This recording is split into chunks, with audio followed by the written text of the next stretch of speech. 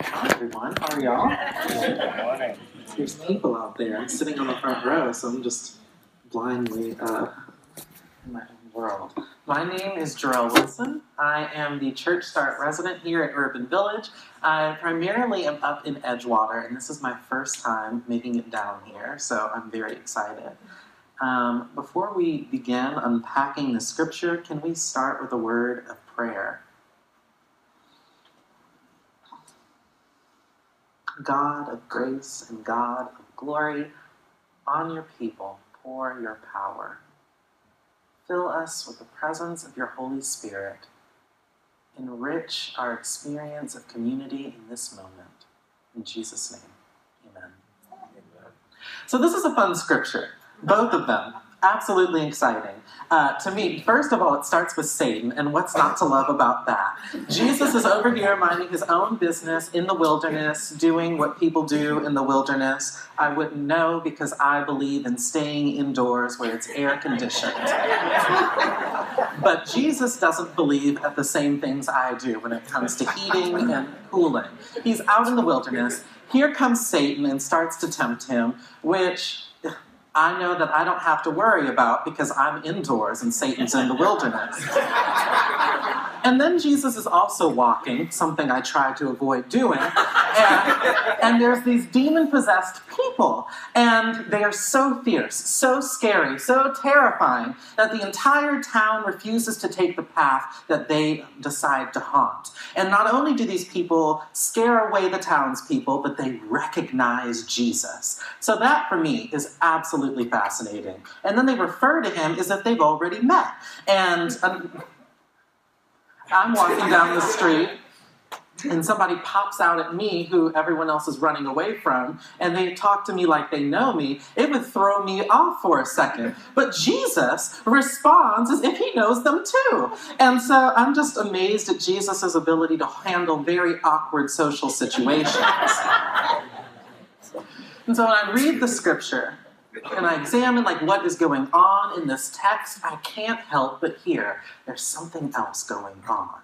There's something else going on. This first temptation of Satan to Jesus in the wilderness, all you have to do is bow down and I'm going to give you the kingdoms of the world.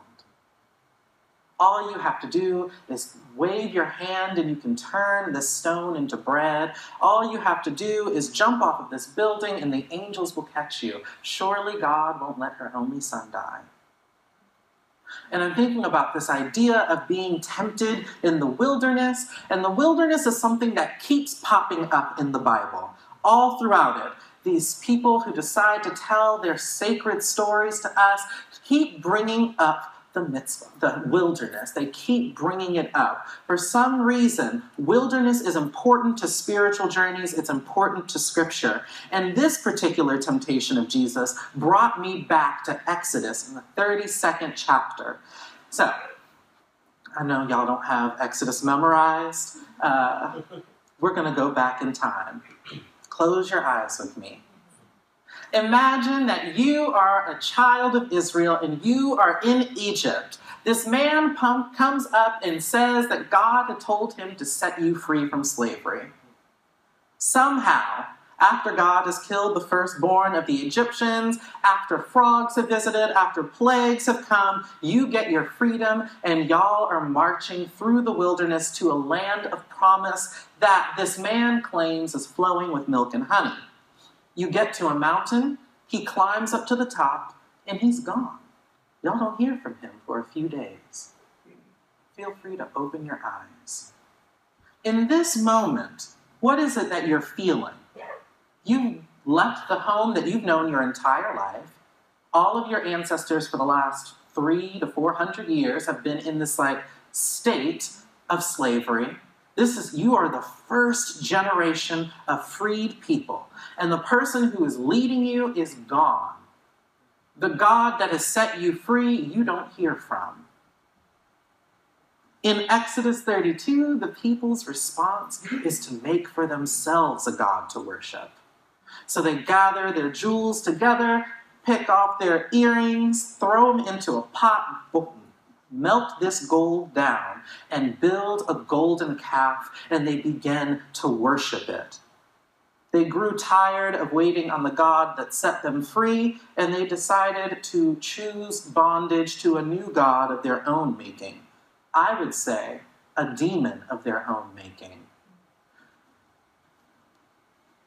And when people ask me questions like, is Scripture still relevant today? Exodus 32 comes to my mind when I look at the New York Stock Exchange and see that there's a golden calf in front of it. And then as I was walking my house guest through downtown, did y'all know that there's a golden calf just a few blocks north of here? But the Bible isn't relevant for us today.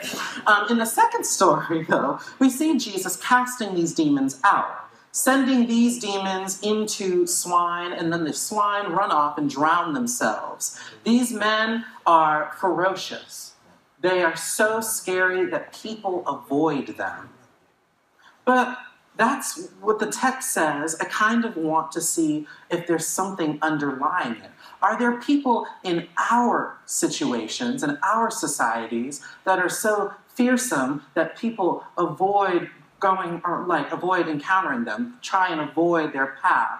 Are there neighborhoods that people try and avoid that we know of? Now, I know that we're not like societies back then that push dangerous people out instead of giving them the help they need. But hypothetically, if we were a society that pushed people to the side when they needed mental health care, or when they needed help applying for asylum, or when they needed help figuring out their immigration paperwork, or when they needed access to water, where would they be? Let me just gonna spitball here. Maybe Flint, Michigan is a place where people get pushed to the side when they need access to clean water and can't find it. Or maybe Inglewood is one of those neighborhoods that people like to just scoot around so they can get to where all the hipsters are opening up beautiful new coffee houses. And maybe Woodlawn is that neighborhood that people drive around so they can get to Hyde Park and hang out where the Obamas used to live. But this is all hypothetical because we don't know what Scripture is saying to us today. I found myself wondering, what is it about demons? Because first we have Satan who comes up, which I get excited when I see Satan appear in a text. It always throws other ministers into this problem of, I am a progressive preacher. How am I going to talk about Satan? And I admit, as a person who grew up in a conservative Christian environment, when I became more progressive and started listening to NPR, one of the few things that I got rid of was this idea of spiritual warfare, this idea of angels and demons. Progressive Christians don't believe in that. We listen to podcasts like Practice Resistance Podcast, available at UBC's website. You can go to practiceresistance.org and check it out. Right, shameless, y'all. Look, the Lord works in many ways, and some of those is with free advertising. And I thought, now I don't vote this way anymore. I don't think this way about heaven and hell. I have to give up this idea of warfare that cannot be seen. There are certain things that progressive Christians just cannot hold on to when they make this transition. But my lived-in experience combated that idea. I had seen too many lives changed by forces that I could only describe as demonic. And then when I looked at societal sins that just kept coming back up, I had to say, there's a reason why we keep getting trapped in these ruts. There's a reason why we always know what neighborhoods to avoid. There's a reason why we always know who is out and who is in. And some people will only use the sociological or psychological words to describe it, but as a person of faith, there's an entire lexicon that I have been passed down. From generation to generation, there are words that we use to describe these types of systemic evils, and that word is demonic. and even satanic. And when I look at what this word could possibly mean today, I begin to see that there are demons that exist in our society. Demons of racism, demons of ableism, of homophobia, and of transphobia. And I think that there is a tempter that comes and challenges us when we are in the wilderness. That says, if you simply do this, then everything will line up. If you just get this one promotion, then you will no longer need to depend on others. It's a demonic temptation of isolationism. If you just do such and such, surely then you will have all that you need to be happy in this world. When I was younger, my parents told me if it comes too easy, then it's not the right thing. And these temptations that we have that exist in society, these things that try and lure us away from the difficult work of becoming more and more loving and kind and gracious and generous, these things that try and distract us from the mission and vision of Jesus Christ in the world, I think deserve to be labeled as demonic. But, and this is a big but, we don't have the luxury of avoiding the things that are demonic in the world. We don't get the luxury of pushing them outside of our own bubble. Because Jesus didn't say, oh, everyone else is avoiding this path. Perhaps I should avoid it as well. Rather, Jesus walked head on into the darkness and despair of the demonic world. And when people saw that these men were ferocious, they turned away and ran. But Jesus saw something different. Rather than see the ferocity and the danger, Jesus saw the human being. Not just the spirit that he didn't like, not just the spirit of aggression and violence. Jesus saw the humanity in these people. Jesus saw that they needed help. And Jesus calls us to see the humanity in people that are called demons, to see the humanity in the people who are made to be marginalized, to see the humanity in people whose water is covered and filled with lead, to see the humanity in people who are trapped in airports because of executive orders, to see the humanity in people who are told that their gender expression isn't right and that they need to go to other bathrooms than the ones that they feel most comfortable in. Jesus calls us to see past the nonsense of our society and to see the humanity in others. That, friends, is spiritual warfare. And I know that this type of language is heavily associated with types of religious traditions that have harmed many and many people, myself included. But I also see why this language was formed. Because at the end of the day, there are still large questions that are left unanswered by sociology and by psychology. And that's why I keep being a person of faith. For me, Jesus answers questions that I can't get answers to from other people. And then Jesus leaves me with more questions, and I get frustrated. But that's a different sermon for a different day. Amen? Amen. And Scripture gives me a type of empowerment and language and beauty that gives me what I need so that I can follow Jesus Christ. Scripture, when it points to what we struggle with in the world today, doesn't tell us that we struggle against climate change, although we do struggle against climate change and people who seek to profit off of the damaging of the earth.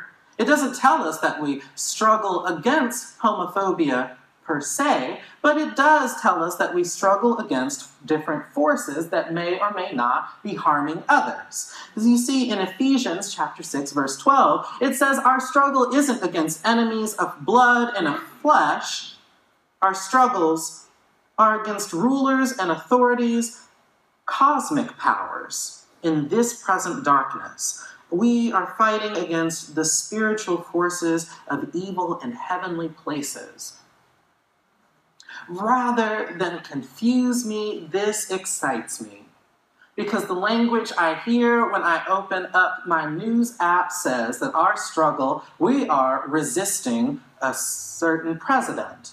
We are resisting a certain mayor. But Scripture gives me language that says our resistance isn't against this president or this mayor, but rather the spirit behind their actions. Because we can take out Donald Trump, we can take out Rahm Emanuel, we can take out Rauner, we can put in new people, and yet the same problems keep coming back. You notice? We thought that once we removed a former president from office and brought in someone who promised us change and hope, that all of a sudden we would stop these wars and we would bring back our kids and start rebuilding our schools and everything would just be hunky-dory and racism would end and, kumbaya. That was the promise that we got in 2008. And some reason we got through 2008 and yet racism is still here. Because it was more than who was sitting in an Oval Office. It was a spirit behind that person, a force that exists in heavenly places. We're fighting against forces that aren't just on earth, and we're only doing the work on earth and not doing the work in the spirit. Are y'all tracking with me? I see confused faces. We're going to get there in Jesus' name, I promise.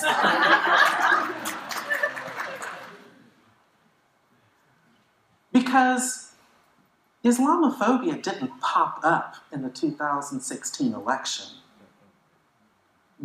Using language like grab them by their privates didn't just pop up in 2016. Objectifying women wasn't just created when Playboy came out. There is a spirit behind these things. And rather than try and push back on the spirit, we push back on the people that are operating in that spirit. And that work is good work too. You do need to stand up for the people that are doing harm, but you also need to push back on the spirits behind it. We need to find out what is motivating these actions. What lies behind this? Why are the men on the side of the road that Jesus encounters violent? What is going on that causes them to act in such a way? Why is Inglewood a place that people avoid? Why? Perhaps there are people there that need something and aren't getting what they need through the means that we get with the things that we need. Are you tracking with me? Perhaps these were once thriving communities and a system built a roadway through their neighborhoods, separating them from economic advancement on the other side. Perhaps the schools that are supposed to be educating people and giving them economic opportunities are being shut down, and instead of schools being funded, private prisons are getting contracts. And those kids that are supposed to be going through pre-K and elementary school and middle school and high school and then, Lord willing, on to college are instead getting streamlined through a different type of educational system. Perhaps these juveniles are not being considered beautiful children that we should invest in, but rather delinquents that we need to correct. Perhaps the people that are experiencing violence and ostracization aren't doing it in a bubble, and that there is a spirit that we have failed to challenge in our world.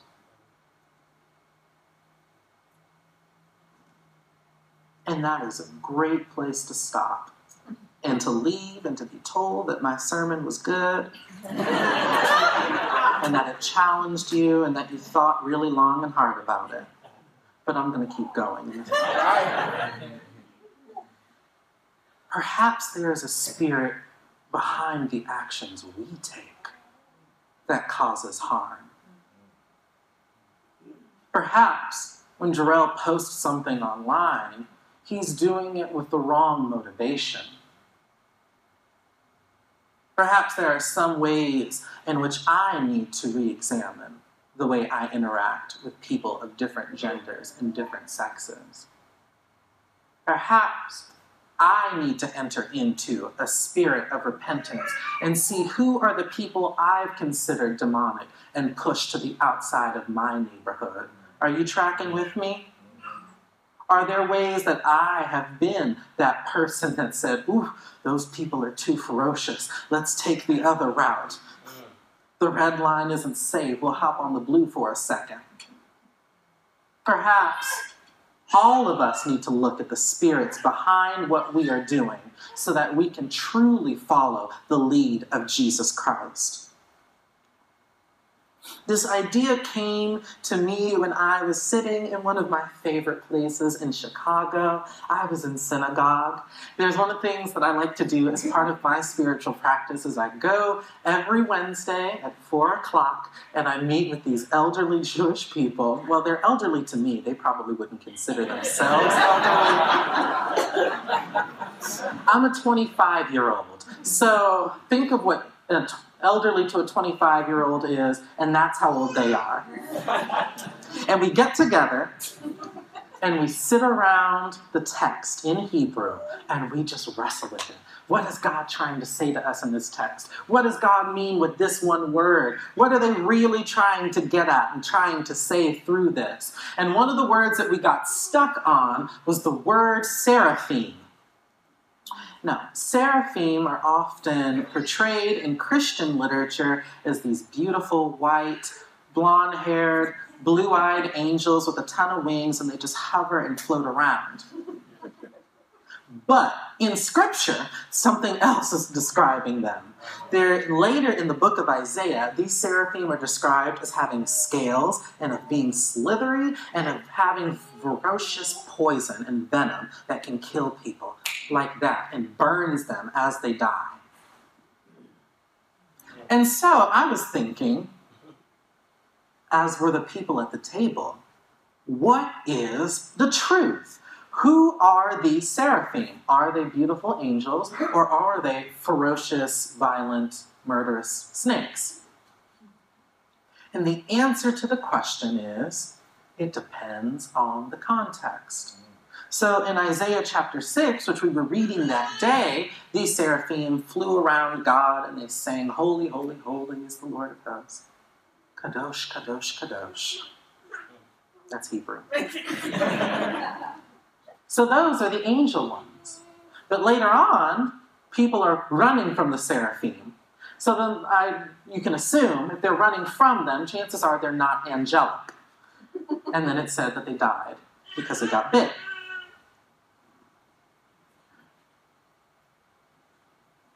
The weighing of spirits, deciding what is angelic and what is harmful, what brings life and what brings death, is clearly a difficult decision to make. Because we have seen, history has demonstrated, that many Christians have had difficult times deciding what is right and what is wrong. Slavery was right and scriptural for a really long time. Abusing wives was scriptural for a very long time, and in some communities still is. Children didn't have rights for a very long time because our ideas were being debated. How do we decide now what is right and what is wrong? Because there are a lot of things that we do, things that we operate out of, that we might be accidentally harming people. There are things that we purchase. There are things that we do.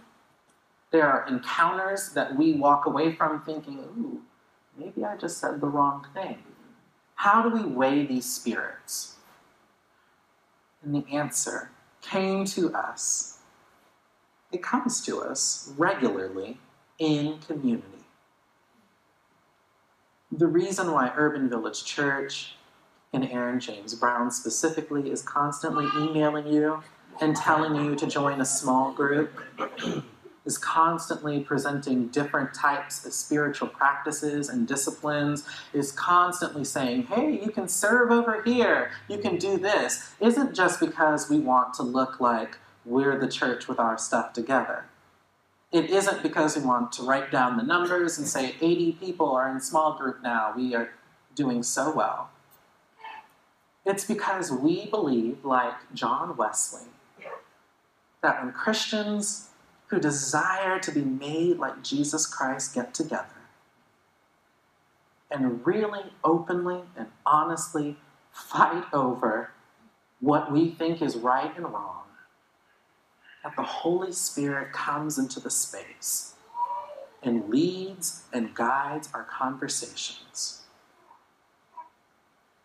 We believe that these types of groups, these types of practices act like an anchor, so that when the wilderness and the storms of life try and blow us to and fro, we know where we are, we know who we are, and we know whose we are. I am not just Jarrell Franklin Wilson, child of Charles and Ramona. I'm Jarrell, a member at Urban Village Church, a participant in the global community of faith known as Christianity. My story didn't start in 1991. It started all the way back, even before Exodus 32. And I've inherited a tradition of people who wrestle with God. I am anchored in this community. So when things come and I don't know, does this bring life or does this bring death, I have a community of people I can turn to and say, what do you think about this? I don't know. Will you help me? Will you guide me? And it's a long and it is a tedious process because it could take years. It could take centuries for us to right wrongs, for us to set slaves free, for us to allow women to own their own property, to vote, to hold office. It could take centuries for us to do the right thing. And we're going to struggle, we're going to mess up, but we have this promise that God is walking with us. That we don't go into the wilderness alone to be tempted, but we go with a communion of saints. For me, that's the gospel. I don't have to face my demons alone. I don't have to face this world alone. When people tell me to be ashamed of who I am, I don't have to face that alone either.